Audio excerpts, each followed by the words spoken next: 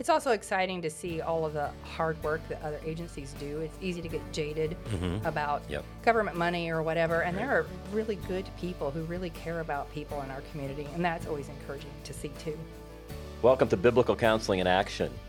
I'm Steve Viers, and this is a podcast that addresses questions like, how do these principles penetrate every facet of local church ministry? What does it look like when biblical counseling starts to impact the youth ministry, or our ladies' Bible studies, or our men's ministries, or the way leaders function together, or the way decisions are made in the church? And what does it look like in the lives of everyday church members who have been trained, or maybe who have been counseled, but now they're continuing to live out these principles in everyday life? That's what this podcast is all about. Welcome back to Biblical Counseling in Action. Today we're talking to Lori Walters, who was instrumental in setting up the care team ministry at our North End Community Center. You know, most of us are in ministry and are familiar with people who contact our church or contact our other place of ministry with some kind of financial need. I'd be very surprised if there was someone listening to this who is involved in church ministry or Christian ministry who doesn't face that on a fairly regular basis. And oftentimes there's no prior relationship. There may not be much in the way of knowing the story, any kind of comprehensive data. It's just immediate. Maybe a family member died and someone says, I need gas money to get to the funeral. Somebody reports that their power is about to be turned off. It's the middle of winter, or their car needs to be repaired because otherwise they can't get to school or to work. For all of us who are followers of Christ, we have compassion for people like that, and we want to help. We do. But the question that I and many others have faced in ministry is, what is the best way to help? Because on the one hand, we don't have unlimited funds, but even if we did, we wonder if just doling out money is really best for the person that we're trying to love and we're trying to serve. And so that's why I'm very thankful for the work that Lori Walters has done. Lori has studied this topic in the Word of God. She's read best practice resources, but she's also been in the trenches. And Lori, I'm very thankful for you. I'm very thankful for the team of co-laborers that you have built. And Lori has helped us develop a care team ministry here at Faith. And I'm very thankful for the work that has been done. And so, Lori, that's really why I've asked you just to come on the podcast and just share the lessons that you have learned and just educate me and the rest of us on how do we best serve people with financial needs. And so can you just give us a little bit of background on who you are and some of the others that have played a pivotal role in this? Yeah, sure. So as you mentioned, I'm Lori, and we've been a part of Faith, my husband and I, for, I can't do the math, 36, 7 years. We've been blessed to be part of this ministry and just understanding the concept of living out your faith in our community. And so that's kind of my backstory. God has really grown a heart for me for people in disadvantaged and the vulnerable, I think. So this has just been part of an extension of what he's been doing in my life. Was there something, you know, you're an engineer by trade or by training. Mm-hmm. You homeschooled your children. How did that concern develop for people who were struggling? It's God. I mean, it makes no logical human sense. I don't know, but he really grew that in me. And I think it was from teaching, just from reading, but obviously it had to be him because that is just not my natural bent either. I'm not all warm and fuzzy. And so it just seems really inconsistent, but he's just really developed that in me. And it's just, you know, looking at our life, we were foster parents. I worked in our food pantry, just all of those things that he placed in my life to help me grow and open my eyes and get out of my comfort zone to see there's, you know, other people out there that we need to be looking at and considering. That's interesting because you do have an engineering background, and I've worked with you in other areas of ministry that required heavy levels of administration and organization, and you and your husband, Jeff, excel in those ways. So it is an interesting package when there's such a compassionate heart for people who are struggling, and also the organizational side of all of that. So God makes us differently, doesn't he? Yeah, he does, yeah. It's part of the body. It's pretty amazing how he pieces it together. It is. So can you just explain to us what are care teams? How does it work? Also, we got the idea from Willow Creek, actually. We had visited them. So they have kind of a similar program. Of course, we tweaked it to our own special needs. But when we were getting ready to build the North End Community Center, I was fortunate to be part of the team that was bringing that online. And we were just talking about like what services and what things are going to impact the North End when it opened. Because we were going to be front and center of a major part of our community's population, we knew that there was just going to be a lot of traffic of people coming in and asking for help. Up until that time, I had served in the food pantry, and we were out at our East Campus, which is off of the bus line. And so we really weren't seeing just walk-by traffic. People had to have appointments, and they had to have transportation to get there. Mm-hmm. And so we knew the dynamics of how this community center at the North End would be very different from the Faith East one. And we also realized, because we were very familiar with how agencies and organizations worked in the community, they actually would teach people to do what's called dialing for dollars. Mm-hmm. They would just call churches and ask for help. And our poor secretaries at that time were getting at least 100 calls a week of people dialing for dollars. And, they were frustrated because they didn't have the time and they didn't have the expertise or the resources, and they would just refer them to another hotline. And then if it was a significant problem, the poor pastor who was on Mercy Ministry would get the phone call, and then he has to try to sort through all of that as well as try to figure out what's best in that situation. And so we just really felt like there needed to be a liaison from people in the community that were asking for benevolence help so that we could sit down and just actually really understand the problem and try to sort through it and make best recommendations about what we could help that person with or moving forward to take the pressure off of the pastoral staff, the secretaries, and the front desk at the North End, and then also do better as a church. Actually sitting and listening and being able to point them to God instead of just giving them another phone number to call. Just we felt like we could do better as a church. So that was the motivation to develop the care team. So just to be clear, we're not talking about someone from inside our church family that might have some sort of a financial need. We have other processes in place where we can serve such individuals, and I think serve them fairly well. What we're talking about right now are people that are just calling us or literally showing up. Your heart goes out to such persons, and I hope we never become cynical about persons who are in such situations. And there's, in any ministry that you're involved in, there's going to be people who are playing the system. But there are also people who have genuine needs, and so that's been the challenge all along, even before we moved one of our campuses or built one of our campuses in the North End, which, if you're listening, that's an area of our town. It's a marvelous area in many ways, but it's also an area of town where there's a higher concentration of many social challenges. And so we knew if we were going to build here, and we did it on purpose at the invitation of the mayor and the United Way. So we worked together. They wanted us to come down here, but we knew the number of calls were going to increase, and so we had to figure out some way to serve them. So we decided we're not just going to have money stashed in a cash drawer, and every time somebody comes at the front desk, we just dole out cash. That would be catastrophic if we did that. But on the other hand, we didn't want to just be people who, even if we didn't have a relationship with another person, just said no, no, no, no, no. Right. Or just said, here, call somebody else. So they were told to call us, and now we're telling them to call someone else.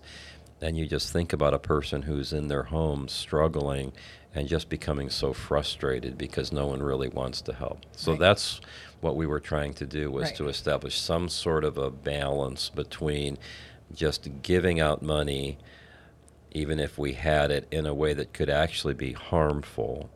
But on the other hand, just be people who said, no, no, no, we don't know you, so go away or call somebody else. Right. So can you tell us, what would a typical care team appointment look like? Right. So they come in, and fortunately we have a lovely database that we can enter their data. So we create a profile for them, and that means that if they come in and talk to another care team member another time, there's always that background that we can keep going, and we also can add case notes. So we're not just, we always know what the right hand and the left hand are doing, et cetera, and we can keep track of how we have served them if it's been monetarily, so we can kind of keep track. So then we just have a conversation about what brings them in, what they are asking us to do, And then we just talk about like what is a better long-term solution for them. And of course, some people are not open to that. They just want their clothes and they want to come in and get out of there, and that's fine too. But a lot of people are really hurting, as you mentioned. And so it's a time just to sit down and just really hear their story and help to understand what's going on in their life, what brought them there. So sometimes the best thing is to not help them. You know, a lot of times we have people are getting ready to be evicted. There's no future. There's no plan to pay the next month. And so we're just kicking the can down the road. We just need to pull the Band-Aid off and then start services for them as a homeless person instead of trying to keep them in the apartment for one more month. And so that's been kind of our philosophy, is like if we can look at the big picture and try to get to them a better place permanently instead of just dealing with that fire, that crisis that's happening right then and there. For some people, it is just completely transactional. Like I said, if it's just clothes, that's not a big deal. We just give them the clothes. If they want a food kit, we give them a food kit. But some people have some significant life problems. Often there's substance abuse. Sometimes there's abuse in the family. So how can we get them to a place that's more stable? And we don't do it all. There's wonderful agencies in our community. And so that's our job, too, is to try to get them connected to people who are already doing that work and work that we don't do. But if counseling that would be helpful for them, we bring out a laptop and have them try to sign up for counseling right then and there. What I love being here in the North End is that there's 3 pastors on staff. I can take them right after we're done over to a pastor. We've invited them to church. So we just spend time with them and try to really engage with them as a human and try to find out where they need to go. And often we'll pray with them. They're crying, they're upset, but we always try to give them hope, because that's part of what being a gospel-centered ministry is all about. You mentioned the fact that once we're able to enter that into a database, then we have a record of how we may have been able to serve or what kind of conversation we might have had before. That's a very important piece of this, isn't it? Yes, it's very helpful, right? Because, we do have people that come back frequently, and, a couple other care team members have seen them. So we can also start seeing a history, or we can just follow up, this was the problem last time. Did you get this resolved? So it's been very, very helpful for us.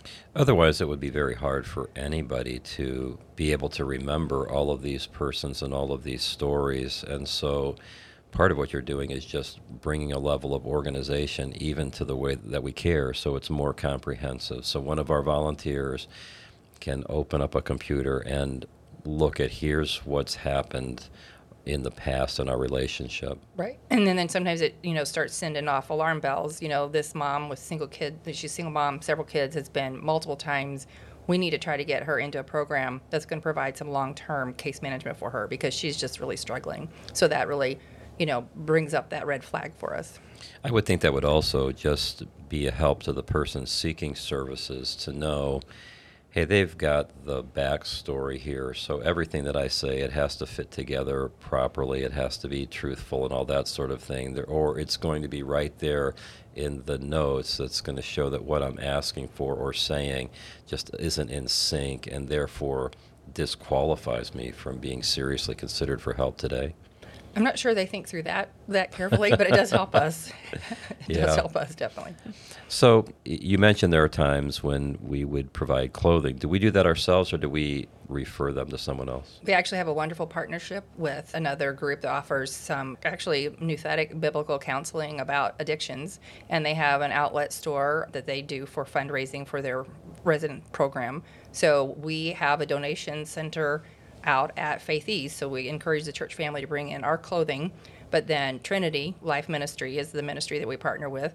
They will then take all that clothes and then other donation of clothes they have, and they have a store and people can come in and buy things. But then they have a program that we have a voucher program with them, that we issue a voucher for so many outfits or shoes or a coat or whatever the person's needing, and they can take that voucher to Trinity's outlet store. I think it's called Lost and Found, and they can then redeem that voucher for clothes at no cost to our guest. So it's a wonderful, wonderful thing. And then we also partner as a furniture voucher program.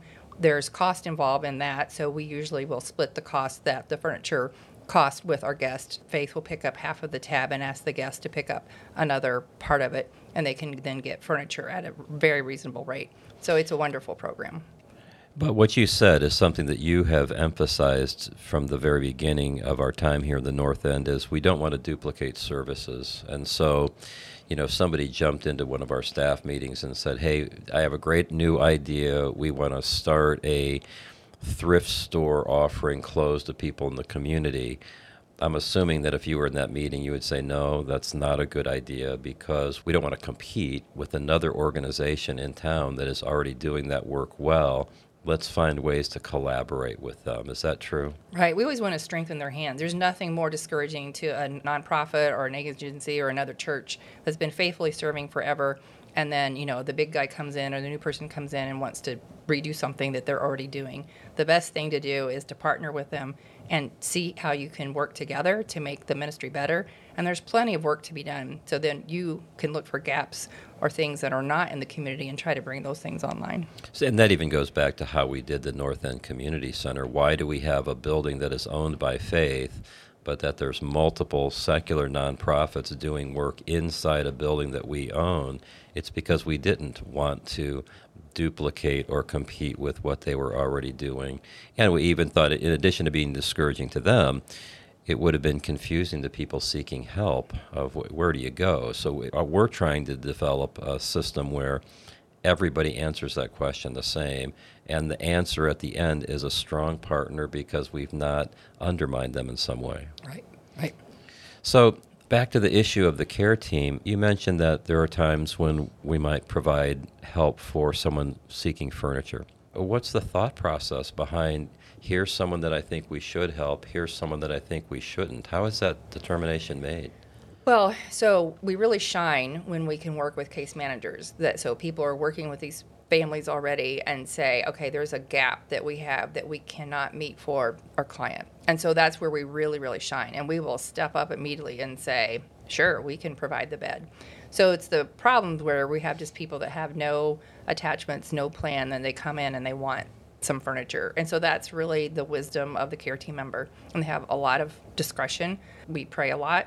And we also follow your example and your teaching that, we try to err on the side of being generous. But that's where the case notes are helpful. So if a person comes in and is asking for a bed and we notice 2 years ago we also helped them with a bed, then we're less likely to say yes because it's not been a good steward of what we've already provided for them. But then there's also the conversation of what happened to that bed. And so sometimes, another part of the story comes forward and you find out, their sick mother destroyed the bed.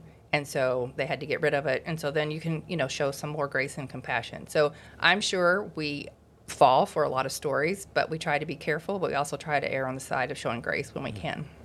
So you mentioned the phrase case manager. Are you talking about someone who's on staff at Faith, or are you talking about someone who might be a case manager from another organization that we're trying to collaborate with? Right. So we don't provide case management per se. I'll touch on that again in a minute. But so, yeah, it would be Salvation Army. We would have Bauer, which is another community partner. Many, many other agencies have what's called case management. So they will work with somebody long term because they have so many significant needs. And they will walk that person through trying to develop a plan for their life and keep them stable. And then when they can't meet all of those needs, and they will reach out to us, yes. So we work really hard with case managers, with the homeless shelter in particular. We try to partner with them with our own family promise here on campus, not Faith, but it's the emergency family shelter. We work really hard because they're one of our partner agencies. If they ask for help, we're there in a minute to try to help them meet the needs of people they're working with. But there are a huge gap of people that don't qualify for case management. Mostly it's, 40-year-old people without children in the home. And so some of our care team members, and it's based on their appetite, we don't require it, kind of step into that case management role for people and do it informally and kind of try to put all those pieces together. And we had one of our couples, one of our lovely volunteers, Gary and Diane Shiverdecker, they actually took on this role of case management for this elderly gentleman who was ready to get evicted. He ended up coming to know the Lord through them, and they were able to relocate him to Chicago to be with his family, so he's much more stable place now. So, yeah, we can do some case management, but it's rather informal. But I think you've hit on an important point that instead of believing we have to have a case manager from Faith for every person we're seeing, if somebody already has a case manager from another organization, even if it's a secular organization, we're going to try to follow that person's lead as opposed to duplicating their efforts as well. Am I understanding you Absolutely, correctly? because that can only cause confusion. Because they're trying, they have goals. They're trying to work with a person, and we never want to undermine what they're trying to achieve with that person. I would think that would strengthen our relationship with those other organizations if we're respecting the role that they've already played.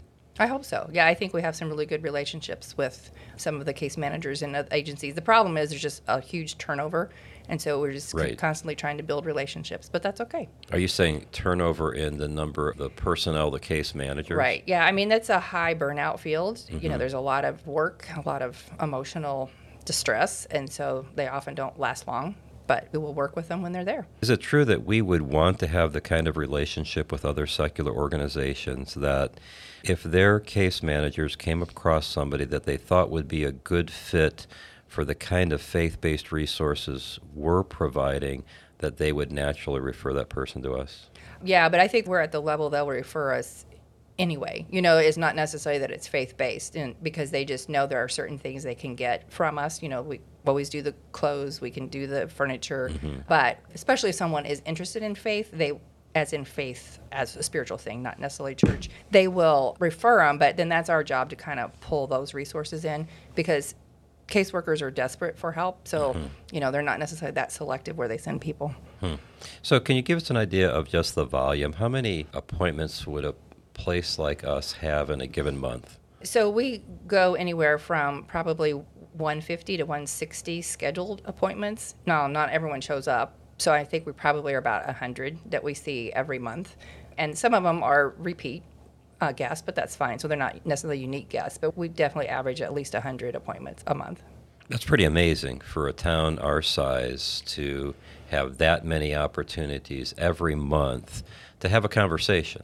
So it's not an impersonal, okay, here's your thing, here's some money, and we're done. It's a conversation, but to have that many in a given month, that's a pretty significant number. Yes, it is, and it's a great opportunity, to point them to things that faith can provide from them spiritually. So, And am I right that most of the people who serve on the care team are serving as volunteers? yes, we all are. Yeah. So how many different people are on the care team? So we have 7 of us. We always need more. So one of the people that's been very key to helping us establish this is Adam Murphy, and he works for the city, and he does homeless outreach and some other things. So he's been very instrumental in helping us understand other agencies and how they work. So his work actually gives him paid time to come serve because he kind of sees some of his homeless people. So it's been a real blessing to have him as part of the team, but it's still considered volunteer. And that's another opportunity for us to collaborate with not just secular service agencies, but also the city of Lafayette, Right. just to try to be a blessing to them, and in this case, them being a blessing back to us when one of their employees is able to serve in this particular way. Absolutely. So can you tell us about some of the blessings and some of the challenges that go along with the ministry? I mentioned one, the Shiverdeckers were able to lead a gentleman to the Lord. So it's just an honor to be able to tell people about Jesus. Yep. I mean, I've worked in other agencies and volunteer groups, and you have to be very careful about how you approach it. But, you're just open. Of course, it's going to be if the person's open to it and interested, but you don't have to be shy about Yep. telling, why you do what you do, who you love, why you do it, that they should come to church. You never want to take that for granted, that you can actually share that so openly. And so those have been the exciting things. And, praying with people. Yep. And then it's a complete stranger. And if they're a believer, you just know it right away because they just really want to cry out to God. So that's been encouraging. It's also exciting to see all of the hard work that other agencies do. It's easy to get jaded about Yep. government money or whatever. And Right. there are really good people who really care about people in our community. And that's always encouraging to see, too. So those are the highlights. The hard part is just people making wrecks of their lives. Yep. It's just hard because you just want to say, if you just did it this way, it'd be so much easier. And there are some really hard stories. We live in a sin-cursed world, so some people are sinning, some people are sinned against. Often it's both going on at the same time. And then, you have vulnerable children in the mix of that. Right. So that's hard.